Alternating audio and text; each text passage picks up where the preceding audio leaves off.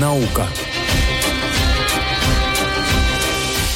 А у нас на линии, дорогие друзья, хорошо вам знакомый астрофизик, писатель-фантаст Песах Хамнуэль. Песах, здравствуйте, добрый вечер. Добрый вечер. Добрый вечер, добрый вечер. Мы сегодня хотели обсудить американский полет на Луну, который уже 2 раза откладывался из-за каких-то технических неисправностей, и вот ждем, когда он уже наконец состоится. Но мы обсудим, конечно же, не технические проблемы ракеты-носителя, а сами полеты на Луну. Потому что я так понимаю, что этим человечество очень увлекалось в 50-е, 60-е годы. Американцы там поставили свой флаг, хотя существует масса сторонников теории, что это все сняли в Голливуде, но, тем не менее, есть доказательства, что они действительно там были, но после этого на много десятилетий как-то полеты на Луну прекратились, и вот сейчас почему-то снова эта идея возвращается в наш мир, я не знаю, может быть, это связано с возвращением в какое-то противостояние между США и Россией, холодная война и так далее. Вот, Песах, что вы думаете по этому поводу? Ну, прежде всего, Россия тут вообще ни при чем. Потому что соревноваться с Россией в космосе сейчас, дело, мягко говоря, бессмысленное. Если сравнивать. Сейчас в России тоже действительно собираются отправить аппарат на Луну. Это Луна-25. А Луна-24, предыдущая, была советским аппаратом и летала на Луну в 1976 году. И вот уже в течение 10 лет эту Луну-25 пытаются построить, отправить. Ее переносили уже много раз. Должны были запустить вот где-то в конце 22 года. И опять перенесли на 23-й год теперь уже. И специалисты говорят, что, скорее всего, перенесут вообще на 25-й. Так что говорить о соревновании с Россией сейчас просто смысла нет. С Китаем, может быть. Но и китайская программа, у них есть лунная программа. Они собирают уже сейчас... Китайский луноход, скажем, находится на обратной стороне Луны. Это вообще единственный аппарат с Земли, который вообще опустился на обратную сторону Луны и там совершает прогулки. Но, тем не менее, китайская лунная программа тоже не идет в соревновании с американской. Поэтому о соревновании говорить не приходится. Другое дело, почему действительно сейчас запускают. Во-первых, запускать аппарат, пилотируемый аппарат к Луне собирался еще Джордж Буш младший. И готовились, то есть это было лет 20 назад еще. Тогда как Конгресс по финансовым программам решил денег не давать, программу свернули, и вот сейчас вернулись к ней опять. И что интересно, на Луну летала ракета «Сатурн-5». Она доставила на лунную орбиту лунный модуль и так далее. Но с тех пор прошло полвека, и, мягко говоря, специалисты, которые готовили «Сатурн-5», уже либо вообще ушли из жизни, либо состарились. В общем, короче говоря, их нет. И в новой программе они участвовать не могут. И поэтому фактически все приходится делать заново. И поэтому делают новую ракету. СЛС, которая как будто бы немного хуже все-таки, чем Сатурн-5, потому что она и высота у нее метров на 5 меньше, и грузоподъемность ее меньше 95 тонн вместо 110 у Сатурна-5. И вроде бы она хуже. Но на самом деле за это время успела произойти революция в промышленности и, самое главное, в компьютерных технологиях. И поэтому новая ракета и новый корабль, который на ней полетит, это совершенно новые штуки, которые на порядок, если не на 2 порядка, технически лучше, чем то, что было у Армстронга и его последователей. Ведь на Луну, на самом деле, летали его и 6 экспедиций, а не одна. Если одну могли снять в Голливуде, то не все 6, по крайней мере. Так что... вернемся к современности. Поэтому говорить о том, что есть соревнования, не приходится. Это совершенно новый проект. И чего хочет Америка? Да, вот только чего хочет Америка? Есть что-то для нас интересное на Луне или это просто для пиара? Нет, пиаром здесь пахнет меньше всего. Угу. Есть 3 вещи. Первое – новые технологии. Новые технологии и изобретения делаются тогда, когда это необходимо. Просто так не бывает, что все конструкторы говорят, давай я придумаю что-нибудь такое этакое. Не бывает. Когда нужно, тогда даются деньги, и люди работают. Угу. Выделяется бюджет, ставится техническая задача, и начинается работа.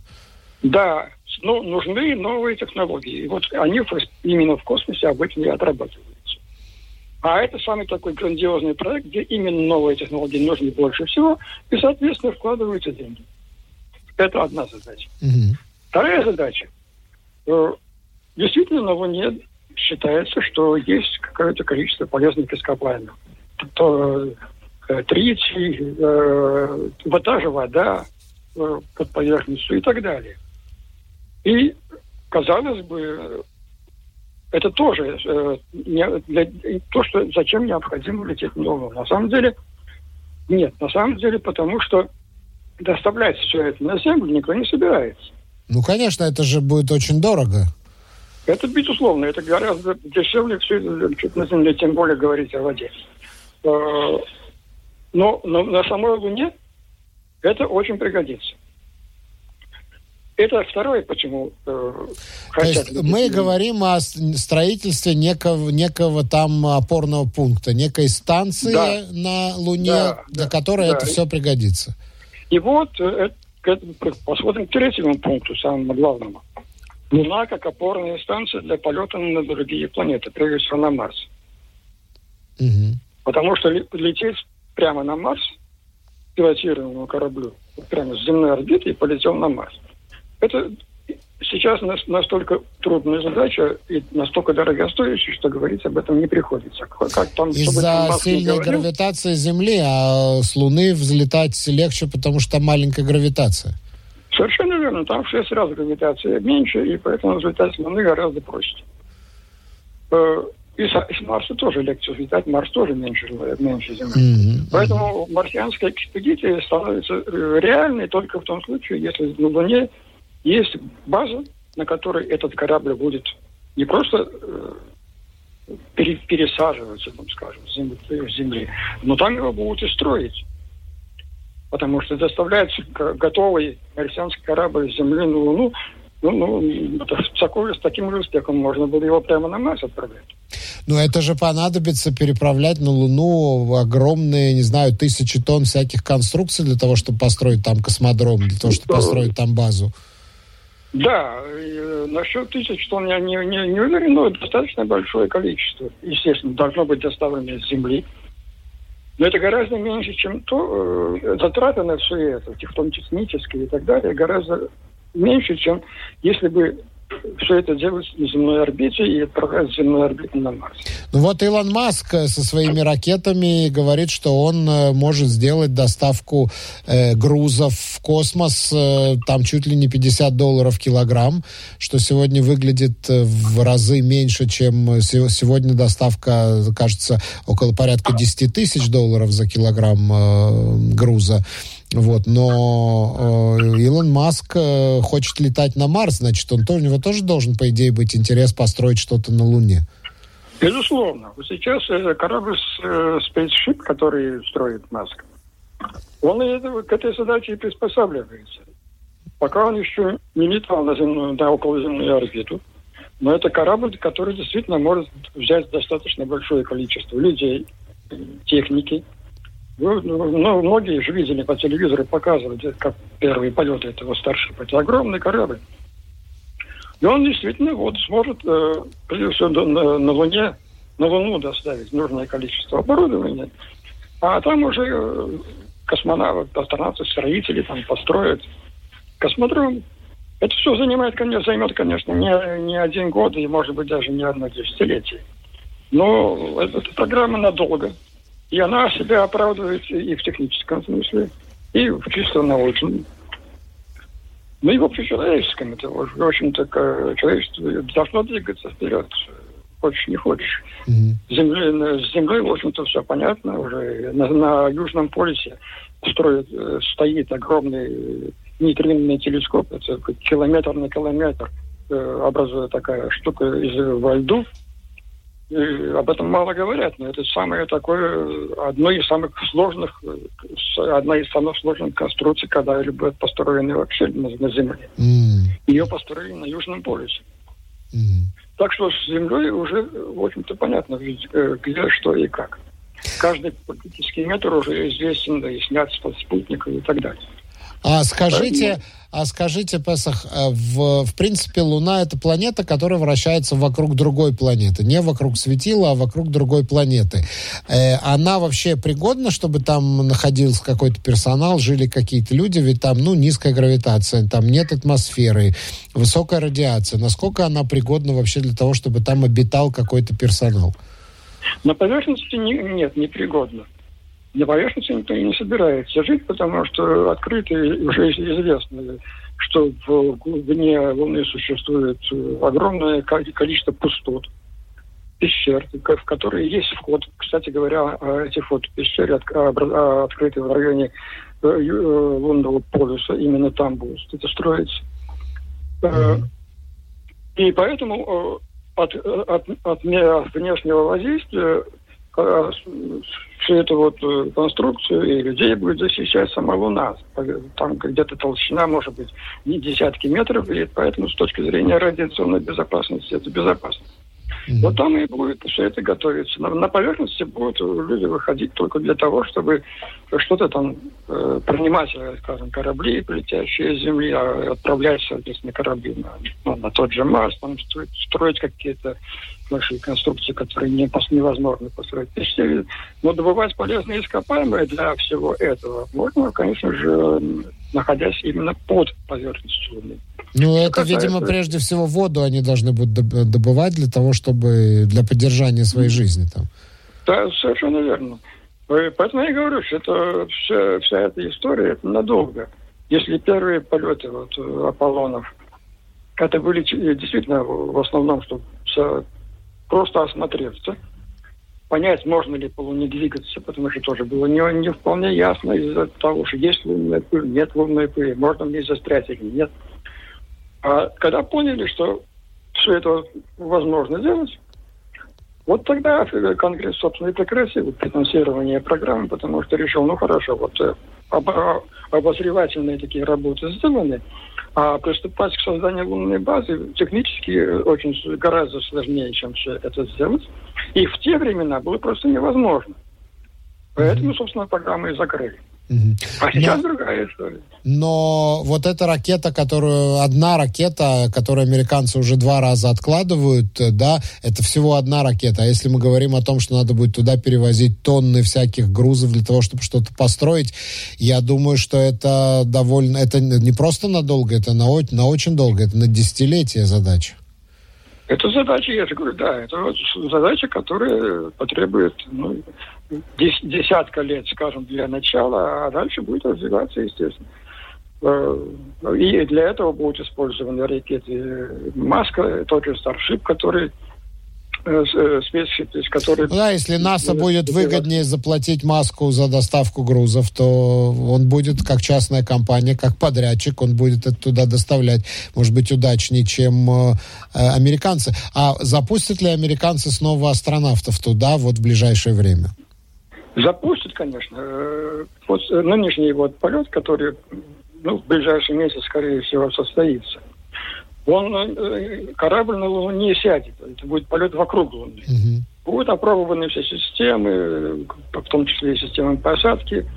Но корабль вернется на Землю. А второй полет уже будет с посадкой. И там будут люди. То есть... Нет, второй полет тоже посадка будет в автоматическом режиме. А третий полет, да.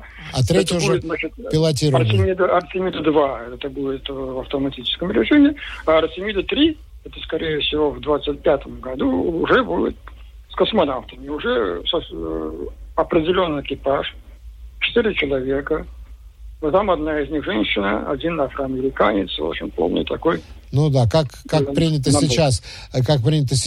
Но, а вот луноходы, вот Советский Союз еще, когда это было, в 60-е годы запустил этот луноход, что стало там мировой сенсацией тогда, в те времена. А сегодня там работают какие-то луноходы или давным-давно ничего там нет? Работает луноход, да, китайский, о котором я говорил, на обратной стороне Луны. Это луноход, он уже проделал там не один, по-моему, десяток километров. И с ним связана такая любопытная история. На одном из снимков, который этот луноход сделан, на горизонте виден такой квадрат, какое-то некое квадратное кубическое, точнее, сооружение. Очень такое, правильный куб. И пошли разговоры, что это какая-то база инопланетян. Ну, как может быть такое? То есть, что это что-то рукотворное, он слишком правильной формы. Ну, естественно, луноход направили к этому сооружению, он до него добрался, оказалось, что это все-таки естественный камень, достаточно довольно издалека, довольно похожий на куб. И вот такое впечатление. Но все это было очень интересно. И технически, кстати говоря, это тоже очень сложная задача, потому что луноход на обратной стороне Луны, и, соответственно, с прямой связи с ним быть не может. Поэтому, ко всему прочему, китайцы запустили искусственный спутник Луны, который облетает Луну.